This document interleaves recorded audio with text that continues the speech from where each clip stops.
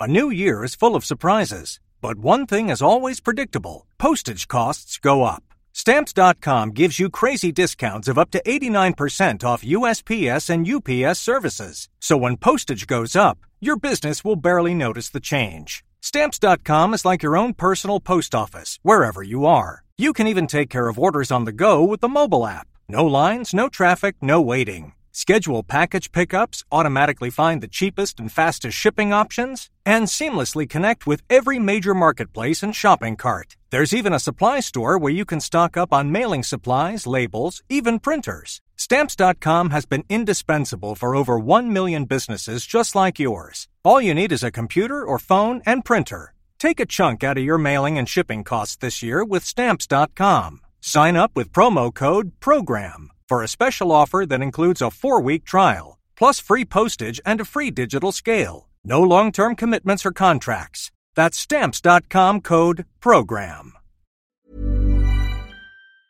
It's after 3 o'clock. How are you? Welcome back to the Jason Gregor Show, or welcome to, maybe you're just joining us first time today. We appreciate it. Anytime you come into the show, we love it. It's always presented by PlayAlberta.ca, Alberta's only regulated online gambling website where 100% of the revenue stays right here in the province at PlayAlberta.ca. I'm Jason Gregor alongside Connor Halley.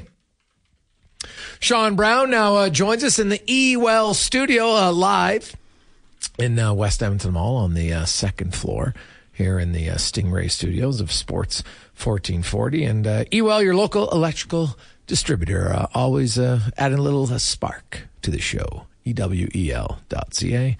Brownie, how you doing? Awesome. Yeah, what beautiful day out there. Getting back from Okotoks. Son's birthday today. Great weekend, action-packed, lots going on. Jeez, you're just turning back the clock here. You got the T-shirt on with the flannel shirt unbuttoned outside. I was like, wow, we're in the 90s again. This is unreal. It's unbuttoned because I got some weight to lose. It's a little snug. Yeah, but dude, you're keeping it like the sleeves. Like, what did you buy that when you're 17? Oh, I've had this for. Yeah. I don't get rid of my clothes. Yeah, I know. You don't get rid of anything. No. You just say, hey, it all comes to you and Strutty. Don't worry, just put it in the closet. It'll come back. It'll circle around. Yeah, I just gotta lose about 10 pounds.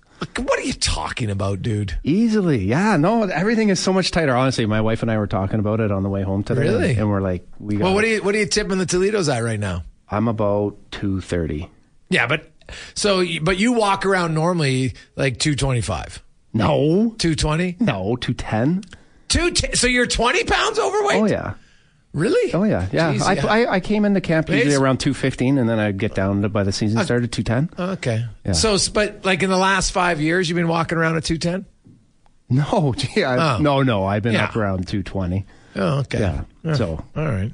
Yeah, but when I'll get down. Yeah. Okay. But when you're 23 and 4, like you're not really carrying that weight the rest of your life, just so you know. Like I know, geez, I was 215 in camp when I was 24. I should be 215 forever. Well, it's great, but it's although they do say muscle weighs more than fat, but you don't really look like you're carrying it. You must hide it well. Like, I feel okay, but I mean, I wouldn't mind. It's all my own doing, like all of us. I mean, enjoyed the. Was it just Christmas weight? You just pounded it back? It's every holiday. It's every holiday. It's that 4 or 5 pounds every holiday. Dad, I'm just counting down the days, man. It was no sugar January for this kid, and hasn't. I don't love it. I don't. How do you get over it? I've been saying that for a month. It's but both of us, my wife and I. But otherwise, you can't do it. It's impossible. Yeah. So, and my wife reads up on lots of stuff. So, on what you can eat and everything. So it's okay. Like it's better now. But like we went out the other day and there was dessert, and like I love dessert. When I go for dinner, I love it. I'm just like, oh no, thanks. Like God, I feel like a loser. Like I love dessert. It's just like a thing. But do you not when you deprive yourself of it the one time, do you not just make up for it the next day or the day after where you eat? No, because I haven't had any now. I've had none for the month. That's my point. Okay, but when I come February 1st, no, I don't just go back on the train, and it's not like after Christmas, I was just, I had donuts in here too many times, I just needed to step off a little bit. So it's good. And I've only lost 1 pound, but I've lost about 3 inches. So that's the difference. It's the inches, not the pounds for me. That's what drives me crazy is I am active. I do enjoy working out, and, my wife and I are pretty active, but what does it matter if you're just throwing back sugar and ice cream and, it kind of defeats the whole purpose. But I mean, I've been saying for the last 2 months, let's go one day without sugar. I can't get through one day. So good on you for having that. I've done it for a week, but then the next week I'll eat 2 weeks worth of sugar. Gregor, how do you do it without bread? Carbonate bread, actually. I don't really eat a lot of bread anyway, but you can get the carbonate bread. Oh, trust me, it's not very good. But if I really need some peanut butter, and I use all the natural peanut butter, you can get the carbonate bread, for anybody wondering how you do it without bread. Because it's difficult, for sure. Now, I'm allowed apples, right? Like anything that's like natural, because there's sugar in there. So people wonder, what do you, nothing? No. I'm just talking like the processed stuff. We try to eliminate it. Yeah. So it's fine. I've done it. We do it every year. So I just to kind of get you back on track and be like, all right. And then slow down. For 1 month you do it? That's it? Yeah. Now, sometimes it's extended a little bit longer, and then sometimes we'll do 2 weeks again. Before spring. So it's just one of those things. Like, to me, the difference is my wife's like all in. I can say, you know what? I can have dessert once a week and be fine. She can't do that. Yeah. Which is funny. Like, she's got a lot of discipline and everything else, but not for sweets. She can't have any in the house. Like, I can buy a bag of Oreos and it'll last me. I'll have 2 or 3 and then I'll wait a few days. No, her, it's like if we have a box of Oreos, it's like she can't walk past it. Like, I literally will have to hide it. Yeah. And I'm like, what is your problem? You're super disciplined about everything else. Yeah. Just say no. Just walk by and tell yourself, I'm not having the Oreos. Like, it's not hard. I think we're cut from the same cloth. I'm the exact same way. If I put something away, I'm thinking about it the whole day until I eat it all. Oh, so that's what you are? Oh, yeah. I eat it all. That's not me. Yeah, I don't sit down and have a bowl of ice cream. I sit down with the pail of ice cream. And I don't even enjoy it. By the end of it, I don't even like it. I'm just eating it just to eat it. It's awful. There's lots to discuss. I want to get your thoughts, of course. You coach in the league, the Alberta Junior Hockey League. There's the 5 teams. Spruce Grove and Sherwood Park, Black Falls, Brooks, and Okotoks that are going to be leaving to the BCHL next season, which leaves 11 teams in the AJHL. Now, it wasn't that long ago. The 90s aren't that long ago when there was only 8 teams in the league. So, some people are like, oh, the league's going to fold. I'm like, why? Why would the league fold? Like, there might be a little bit more trial, like Fort McMurray, right? There's a few teams that are like, obviously, now nothing was close per se, but there's 2 of the closer teams for them that are out. Yeah. So, same with Grand Prairie and Drayton Valley. I understand that, but the league functioned for a long time with only 8 teams. Yeah, right? I think you can function with 11 if you want to. I don't see any reason why they wouldn't. Yeah, I don't see the league shutting the doors or anything. I mean, it's unfortunate, obviously, that the league is in this situation. I think it's a great league. My son plays in the league. I don't think by just 5 teams deciding that they're going to join the BCHL means that those kids are all committed to going to the BCHL.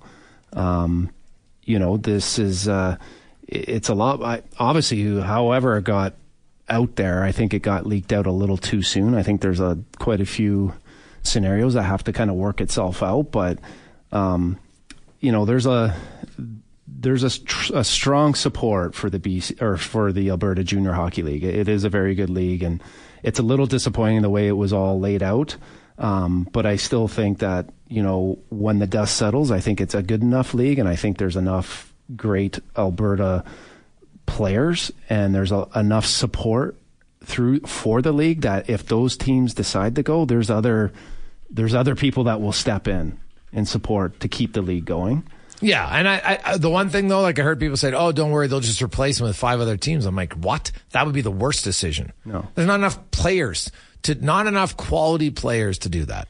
And knowing knowing a little bit of Ryan Bartoshik and the group, I mean, does the league have some areas that it needs to get stronger? For sure. I mean, so does the BC League. It's not a perfect league either. So they're committed to making change and to making the product and the overall league strong, to continue to be strong and make those necessary changes. And they're about to roll some of those scenarios out before this kind of, was brought up. But, I just don't think, to me, the answer of going to the BC and this outlaw league, is the answer, or like I said, I mean, I'm sure there's got to be parents on those 5 teams where those parents didn't sign up for their kid to play in that league, right? And now that, I mean, it also makes it a lot more challenging for the teams that are going there, because now you got access to European players, you got access to. Well, they still have. I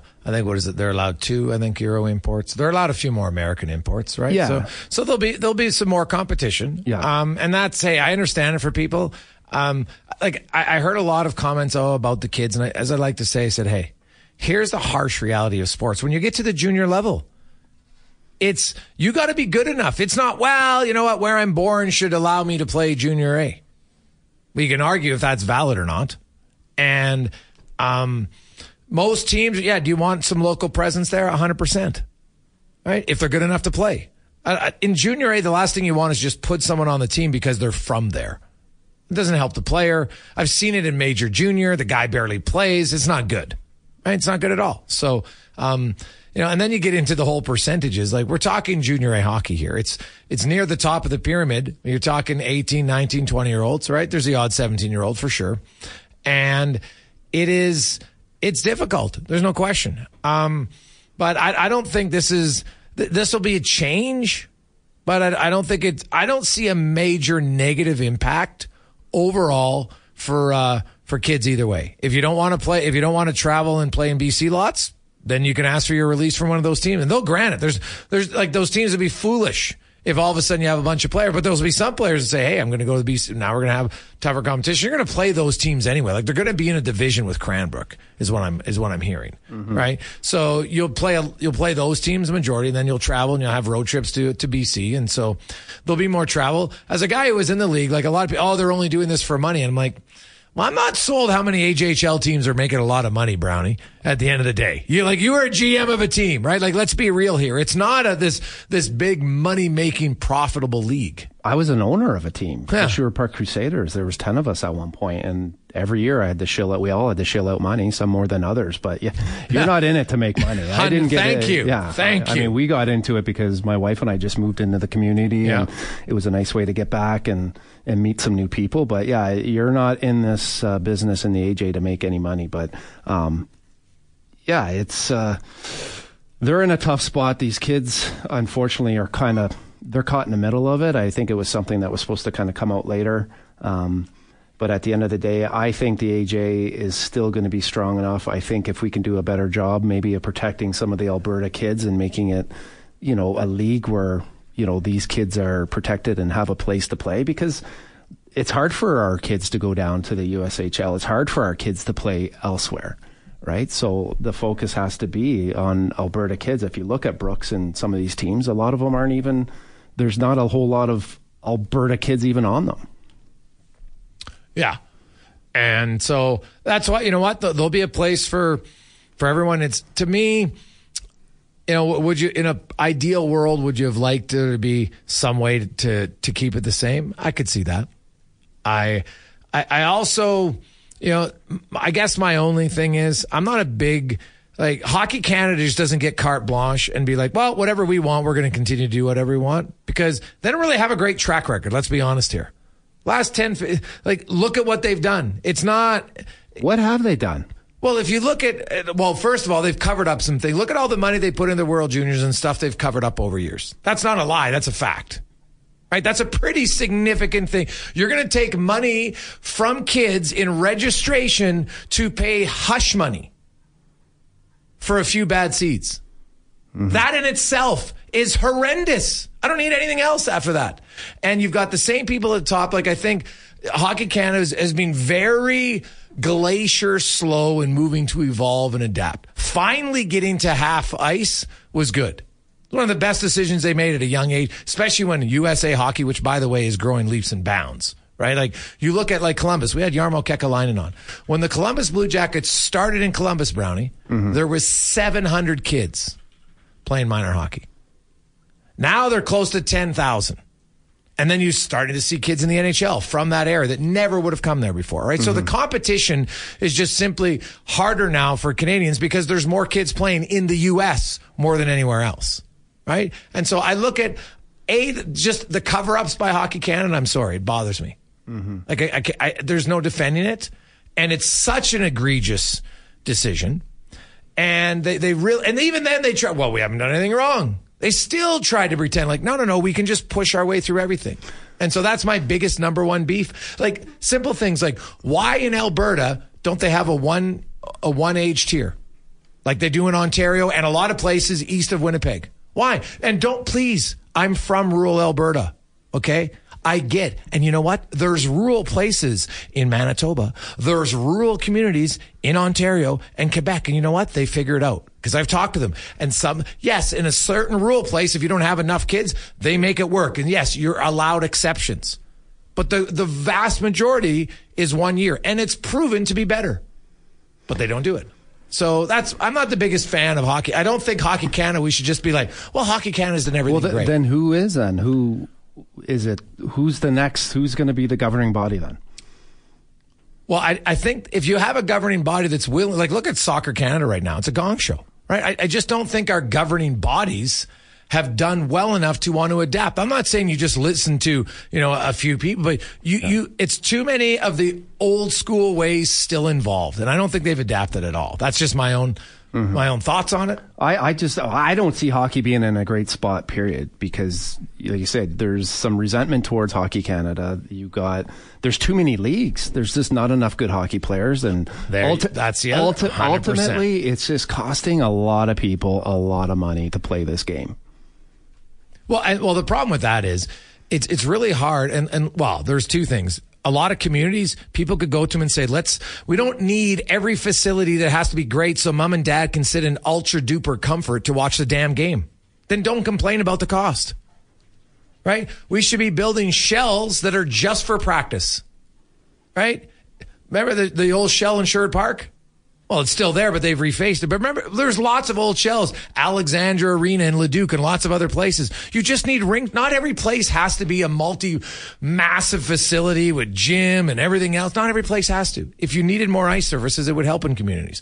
But they don't want to do that because we're like, we're a little soft. Let's be honest. As a side, I need every best bell and whistle. No, we don't.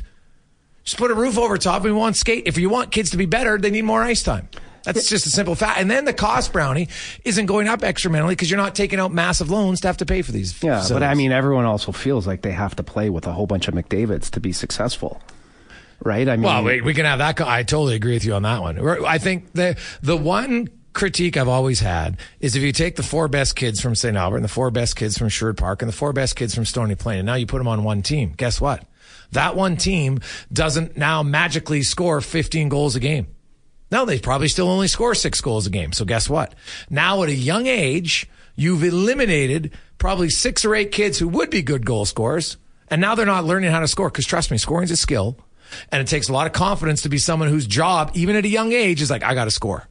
Right? And it's a skill to learn how to score, to react in situations. And so to me, I think there's a little concern about that. Yeah. No question. I look at having been in the coaching system for it, and I'm lucky because I got guys like you, and I got a massive Rolodex of people that I can call for drills and ideas on what's the best new. But a lot of coaches don't have that. And I've argued for years at associations that, we have a coaching mentor. Oh, yeah? What's a coaching mentor do? Because here's the problem. Hockey's a late developing sport. It's still proven. And people are tripping over themselves. And I said, if you want to pay thousands and thousands of dollars for your 9 and 8 and 10-year-old kid, knock your socks off. You have no idea if they're going to have the will and the desire and the speed and the strength when they're 16, when it really matters.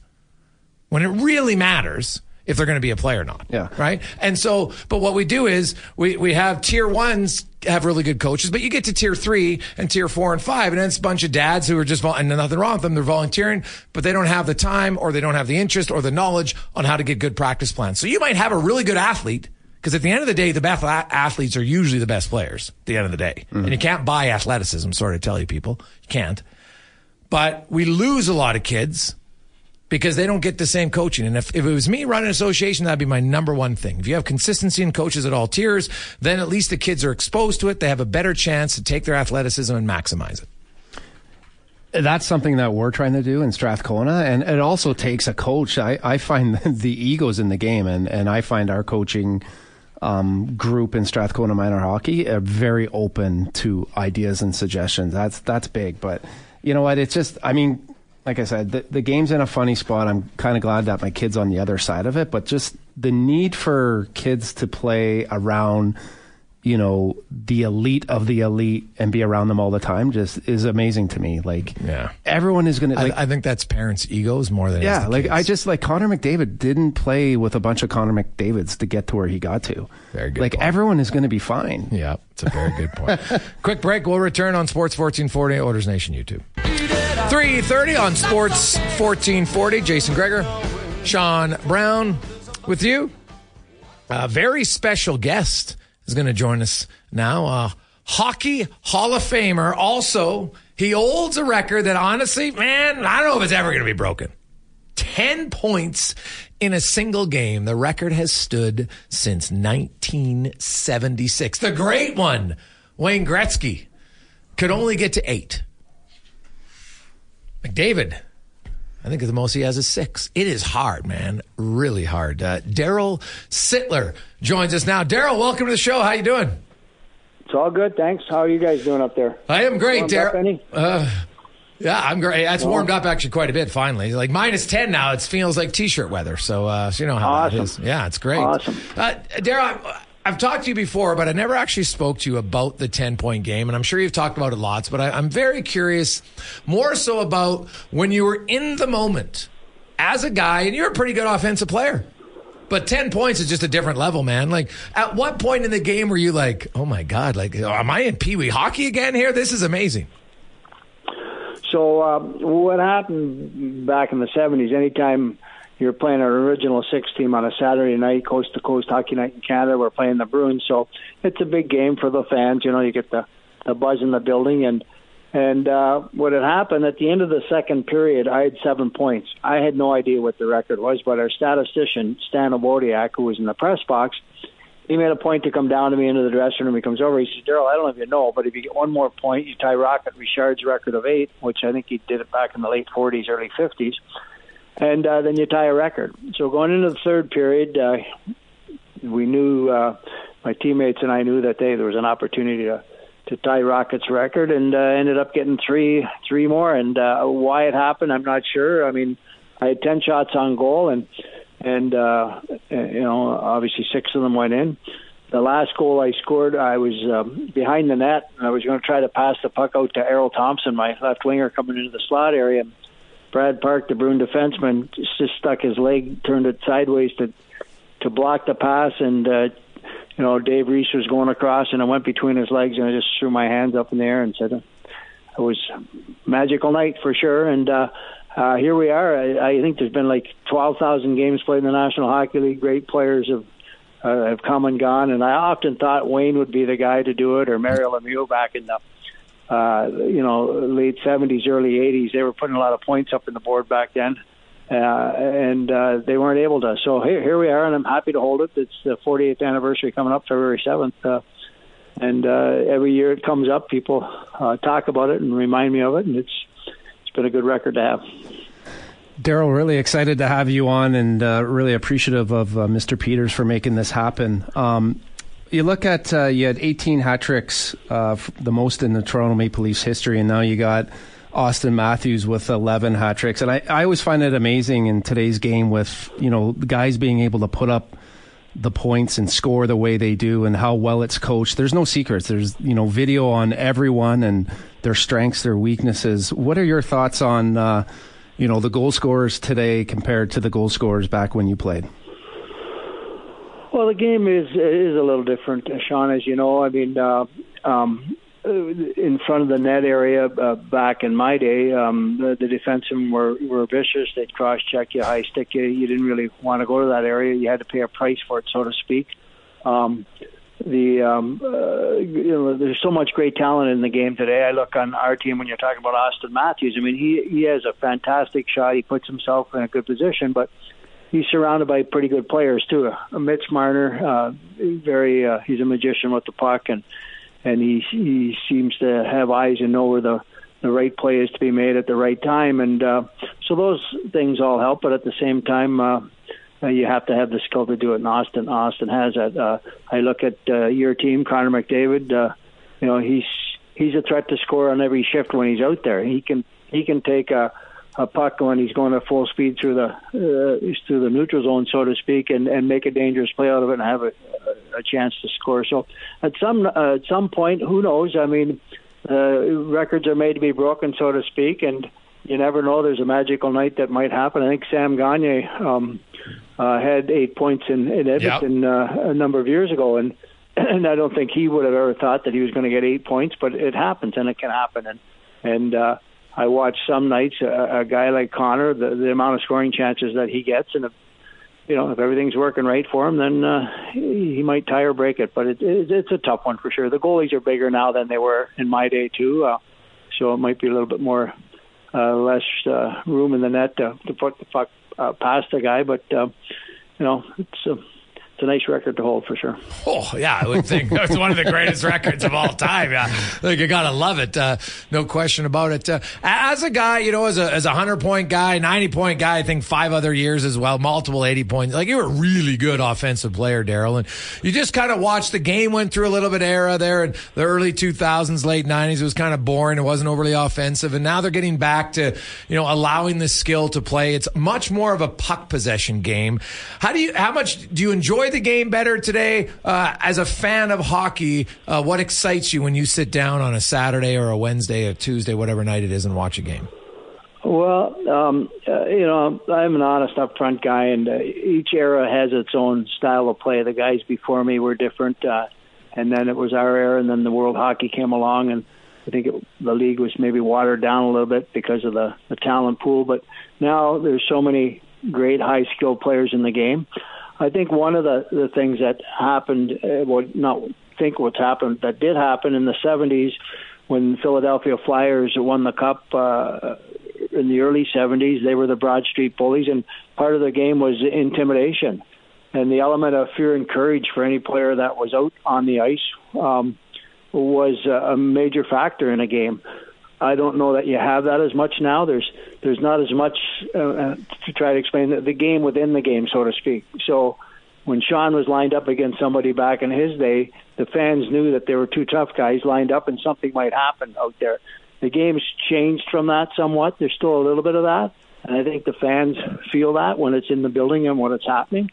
But at the same time, the skill level of the players, the conditioning, the hard short shifts. You don't see those goals where a player has enough time to come down the wing and take a slap shot from the top of the circle. Basically, that doesn't happen unless it's a 3-on-1 or something like that. But the Guy Lafleur's, Mike Bossies of the day, Lanny McDonald's, that's Bobby Hull's. That's where they'd score some of their goals from, or a lot of their goals from those angles, so to speak. But it's changed. It's better. I mean, hey, we've got the best players from all around the world.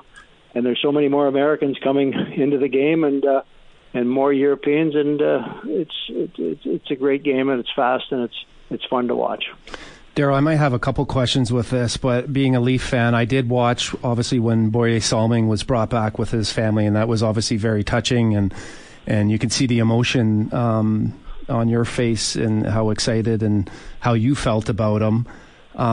Maybe if you could talk a little bit about your involvement with ALS. And the other question was, Borje-Salming coming into the National Hockey League as a European player, you must have seen the challenges and the adversity that he faced. And if you could maybe touch on that as well.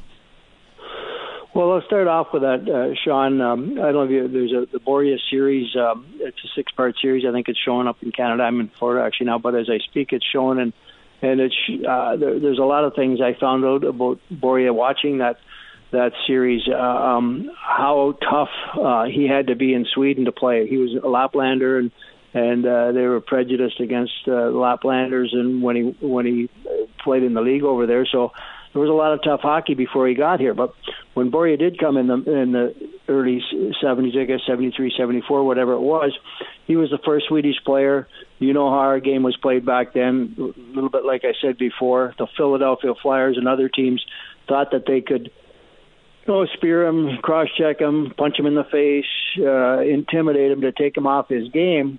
But Borje just continued to show that wasn't going to affect him, and he became one of the greatest defensemen in the game. And I believe, and no disrespect for any of the other guys that had won the Norris Trophy, whether it's Larry Robinson or Potvin or or whoever it was in that era, Boria, in my mind, was as good as those guys. We didn't win the cup, so sometimes you don't get the same recognition of the votes. But if you ask players who played with Boria or played against him, they put him right up there with the best. So he had to learn that, and he was tough. So fast forwarded all these years, when I got the call a year ago last July from Boria and his wife Pia that he was diagnosed with ALS, that was a very difficult call to take for me, for him, and I knew, and we all knew what ALS means and is meant to somebody when they're diagnosed. And so we tried to help him along the way. A former player of mine, Mark Curtin, we played together in the 70s. He was diagnosed with ALS about 5 or 6 years ago. And as a friend of mine living in Toronto, I knew what Mark was doing with ALS awareness and helping other people. So I introduced him, Boria and his wife, to Mark, and he was unbelievable in helping him, guide him through kind of the challenges was ahead of him. Boria's ALS, it's called bulbar. It's in your chest area, in your throat area. It was very aggressive, and Mark started off in his legs and his limbs, and then moved up. He now has no mobility in his arms at all, but Mark's been an advocate to create awareness, to hopefully find a cure for ALS, and he started a fund called the Super Fund. It was just announced and released, and if your listeners are listening, they might want to Google it. All the Canadian NHL teams have gotten on board just recently with an announcement, and they're going to make a significant donation to help find a cure for ALS and to help people who have ALS and help the doctors and research and all those other things. But I was fortunate in my life way back to meet Terry Fox, and I got to know Terry Fox, and most Canadians obviously know who he is and what he has done for cancer awareness and the funds that were raised. Well, in knowing Terry Fox like I knew him, and now knowing Mark Curtin over the last number of years, these two guys have been dealt a hand of adversity, real tough stuff to deal with. But instead of going and sticking their head in the sand or kind of shying away from it, they took it upon themselves to be inspirations to other people and help other people and be advocates of the disease that they have. And Mark Curtin, in my mind, he's a phenomenal person, and he's an inspiration. And we at our alumni in Toronto gave him a Man of the Year award last year for what he's done. But he's making a difference in so many other people's lives. He has a Zoom call every week for about an hour and a half of ALS families and patients across Canada. I've been on that call. The people come on and they get a lot of knowledge. They get a lot of hope and a lot of respect, I guess, to see a guy like Mark Curtin and how he's dealt with it. That it encourages them that they can, every day they get up, they got a choice in how they're going to live that day, and if you can live it in a positive way and be like a Mark Curtin, that's important to do. So he's lifted up a lot of spirits. He's a good friend of mine, and I'm glad you asked the question. The All-Star Game's coming up next week in Toronto. Boria Salming's daughter, Teresa, and the ALS group of people in Sweden are coming over here. The NHL is going to recognize them. Lidström, I think he's the chairman of the ALS Foundation. So there's a lot of good things.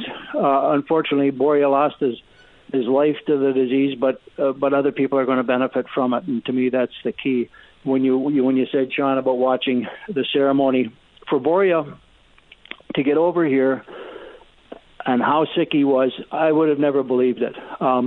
And I give our organization, Brendan Shanahan, and everybody else their due respect and remarks that they made it happen. They had everything in place, and we didn't know until 2 days before whether he and his family were going to make it. But the fact that he got to Toronto, he was out there. It was Hall of Fame weekend, 3 Swedes going into the hall. I think it was a surprise for many fans to see how Boria digressed. But at the same time, I know Boria was so proud and happy that he could come back and pay his respects, and I know the Leaf fans and hockey fans across the nation were so happy that they could show their respect and admiration to him, not only on the Hall of Fame night, but the next night. We just happened to have 2 games in Toronto where they had his family out there. So a lot of good things happened from that. We put, after Borja passed, we put the Borja patch on our jerseys, wore those for 4 games, auctioned off the jerseys, auctioned off patches.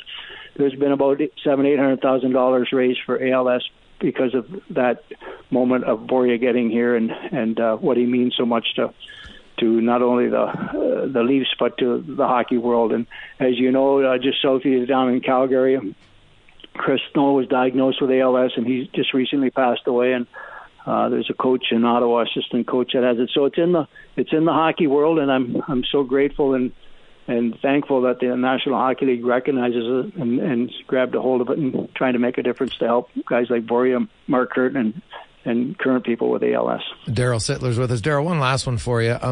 Since you're retired, some guys just, they have a great career and they kind of go off. You've always really put your name behind lots of, different charitable events and fun events as well. Why was that something that was always important to you? Well, I grew up in a small town, a little village. My dad was a crane operator, paycheck to paycheck, and my mom was a hard worker raising 8 kids. And we learned, my brothers and sisters and I, the importance of being a part of a community. And when there's opportunities in front of you, you have a choice whether you're going to get involved and try to help out and make a difference. I remember back, what might have been paper drives, might have been Boy Scouts selling apples or shoveling snow for a senior's home. So that all kind of stuck with me. And then when I got to the National Hockey League and was playing with the Leafs, there were opportunities that were presented to me. And again, I had the choice to get involved or sit on the sidelines. And I learned quite early in my life, if you sit on the sidelines with things, probably nothing's going to happen. But you get involved, you don't know what the difference is going to make, but there's an opportunity to maybe make a difference. So that's who I've always been. That's what I try to do even today. And I've always believed in paying it forward. You don't do it for the reasons that something's going to come back to you, but I find that when I live my life like that, there's nice things that happen. And I'm doing these cameo calls. Cameo's a thing out there, and some people say, "Oh, you're doing it for the money." Yeah, I get paid a little bit for doing it, but I've learned from doing it, you can make a difference in some person's life that sat and watched you on Hockey Night in Canada. You're their favorite player, and their father might be dying of cancer. Their grandmother's got their 90th birthday.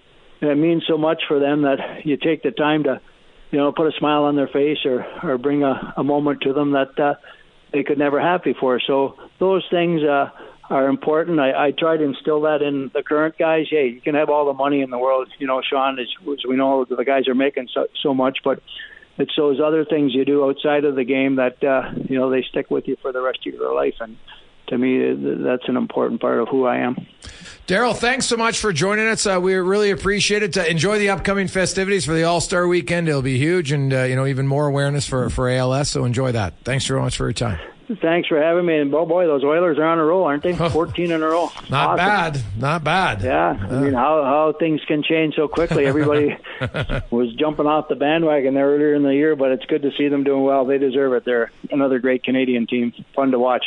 Awesome. Thanks, Daryl. Appreciate your time. Take care. Thank you. Daryl Sittler. Honestly, 10 points in a game, I would put it because I know that in theory it's maybe easier because it's one hot night. But you got to be really hot, man. Like Sam Gagner scored on 4 consecutive shifts. Or maybe it was 4 in the third period alone, and he was kind of looking up.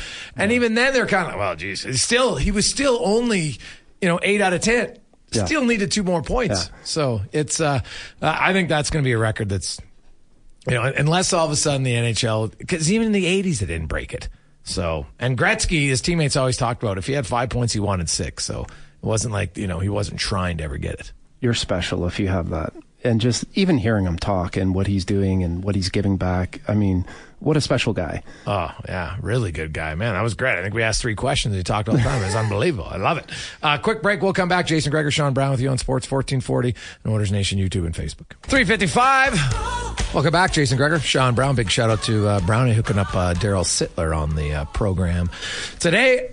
Oilers taking on the Columbus Blue Jackets, and this Sunday we will lay our former colleague Robin Brownlee to rest, and we're getting closer to getting our goal at the GoFundMe page for Robin Brownlee. It's still up at sports1440.ca. The feedback from our listeners and just people around town. I'm not sure they're all listeners, just people that have made donations, which is great. And so we have a pair of lower bowl seats where the Oilers attack twice, row 17, suite seats for the game tonight, where whatever you bid, you will make your donation to the GoFundMe. So it'll be a donation to the GoFundMe for the Brownlee family. So if you want to go to the game tonight, see lucky number 14. Is that a lucky number? Well, maybe it is for the Oilers. So you can go enjoy it. It'll be a good atmosphere. Fans are a little jacked up, as they should be. Like, if you go to the rink tonight and you're not excited, why are you going? Like, come on. They've won 13 in a row. They're dominant right now. And we'll see if it continues against the Columbus Blue Jackets, a team that's actually won their last 3 games against the Oilers, oddly enough. So 833-401-1440 if you want to go to the game. And you'll be helping out the Brownlee family as well. We'd really like to get to our goal here. We're about 3,000 shy of it. So we've gotten close, which is awesome. So down the stretch drive, you can go to sports1440.ca, $5, $10, $15. It all adds up. And we really appreciate it. And just put your name beside your bid if you want to go to the game tonight. It's where the Oilers attack twice, because I know people always like, hey, where are the seats? Well, it's where the Oilers attack twice. They're actually I would say they're right between the circle and the goal lines. Fantastic vantage point to watch the game. All the sight lines, every corner you can see perfect. Now, Brownie, I haven't had you on since the Corey Perry signing. What do you make of that? Yeah, I mean, I'm excited to see what he can do to this organization, to this team. And the one thing that I like about Corey Perry is that, I've been to a few of the Oiler games this year, and they're obviously it's an entertaining game, and to watch, anyone that gets a chance to watch Connor McDavid he's just lights out amazing. But what I like about Corey Perry and what I think he'll bring out is the grit, right? I think it's going to benefit guys. Can you explain how a guy like that, it becomes infectious, contagious? Yeah, well, I mean, if you look at him, I mean, he's nonstop talking and chirping. He's going to be in every scrum. He's an agitator. That when he gets involved in that type of game, that brings out all the other qualities in his game, the other skill sets, and because he does that, it draws other guys into it, right? Other guys get upset, bothered by it. Now all of a sudden, a Kane's got to get in there. Now a Nurse has to get in there. Desharnais, Janmark, it's going to affect everyone on their team. So not only are we going to go watch a highly skilled Oiler hockey team and the best player in the world do magical things, but we're now going to get the other side. It's going to tick off all the boxes. Someone like me that likes a gritty, in-your-face, scrums, hard to play against team. It's going to be fun to watch because he'll drag those types of guys into it. He just had, so maybe, back in the day when you played certain teams like a Columbus and on a Tuesday, Wednesday, and it was quiet and, it was minus 40 out, right? He's going to make that game interesting. There's a chance that it could go offside and be quite entertaining. It is an element that I think matters. And I wanted you to explain it because I think people are just like, okay, I get it. Because some people, if you've never played an emotional, high-level sport like that, and it doesn't even have to be high level, man. You can play U15. If you play U11, you got some kids on your team that are just more, grinded out and are into it. Other guys notice it more, right? Like you're not really chirping at U9 or 11. At least I haven't experienced it for the teams that You'd be surprised at how much these kids talk now because they watch the NHL, right? So I'm like, what are you saying? Like, what do you even know to say? Like I see a little bit on it, right? Yeah. But nothing over the top crazy. But it always makes me chuckle though. Every now and then you'll see like two kids that kind of run into, it's like a little bump, but I love it. It's funny, but. You look at Perry and he, they call him the worm. He's been very good at it, but he's also highly skilled. That's the other thing. Now his skill level is speed. I don't expect him to be a top 6 guy, but I could see shifts here or there. Yeah, I think, and the way Chris Knobloch runs his bench is he makes sure everyone gets involved as much as he can. Like you look at when there's a penalty kill, he's got his 3 units of 2 forwards. And then he goes right after with McDavid, Draisaitl, and either Hyman or Kane. And then the next line is always his fourth line. Doesn't matter. Right? And then he does it after power plays. He tries to get all 12 forwards, because the D are already in anyway, right back in the game. I love the way he gets guys involved, right? I mean, you look at their last game. Who started the game? Right? Desharnais? Yeah. Right? Like, you talk about adding value and making guys feel a part of this, 13-game winning streak. I mean, and you wonder why they're doing so well, right? And they're having success because everyone feels a part of it. Everyone feels valued. But, going back to your original question there, the best guy in the league and the best guy for me, and my favorite player was Marty McSorley. There was no one better at understanding the game and what it needed. And when he was, obviously I played against him when he was towards the end of his career, but he never lost the gamesmanship, right? Okay. He always knew exactly what the game needed. Right. And if you're up a game the momentum was on your side, or you're up a couple goals, it was, hey, stay out of the scrums, and we don't need to get anything unnecessarily going against us to give them some life. But on the other side, there was lots of times where, we'd be on the bench and we get out on the ice. He'd like, hey, Brownie, we're getting a scrum. Right. Because he knew by him starting a scrum, then I come in there and I push someone, then someone has to come in there and there's a bunch of stinky gloves and we're all just mucking it up, chirping, and all of a sudden now the fans get into it, you get into it, and it just changes the whole momentum. So for me, there was no one better than Marty McSorley of understanding the gamesmanship, and that's where Corey Perry has a little bit of that old school, where it's not only McDavid, but it's everyone, Corey Perry, it's Derek, all through the lineup. It's going to drag them into something when sometimes you're just, for whatever reason, maybe not in it or don't want to be in it. He'll force guys into it. For sure. Hey guys, holy hell, that was one of the best interviews you guys have done. Sittler is a registered beauty. You need to get him on again from Big Easy. He was great. For sure. There's lots of people texting the same thing. Hey, guys, thanks for the great interview with Daryl Sittler. He's my favorite player growing up. I had a chance to meet him briefly on vacation in Mexico, and he was as genuine as he came across in your interview. I still remember the 10-point night. It was amazing. And now I could never cheer for the Leafs. From Dave. Well, hey, you're allowed to evolve and grow as a fan, right? You're like, maybe all of a sudden, no, don't root for this guy. Like, maybe Connor Halley ever be a Dave for the Chargers? Would he ever walk away from the Chargers? I'm not sure. I don't think so, but you never know.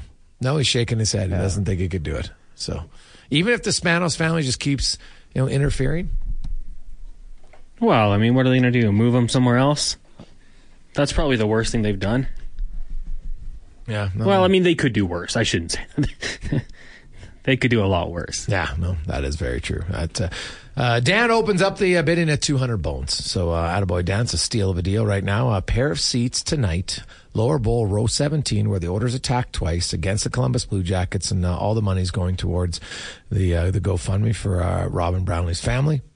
And we'll keep that open right up until Sunday.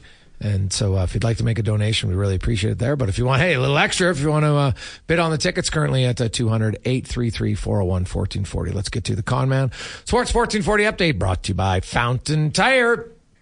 Of course, it's your place to get all your tires. I've seen a few people slip into the curbs, probably need a new tire. We'll get it done at Fountain Tire. Book your appointment at fountaintire.com.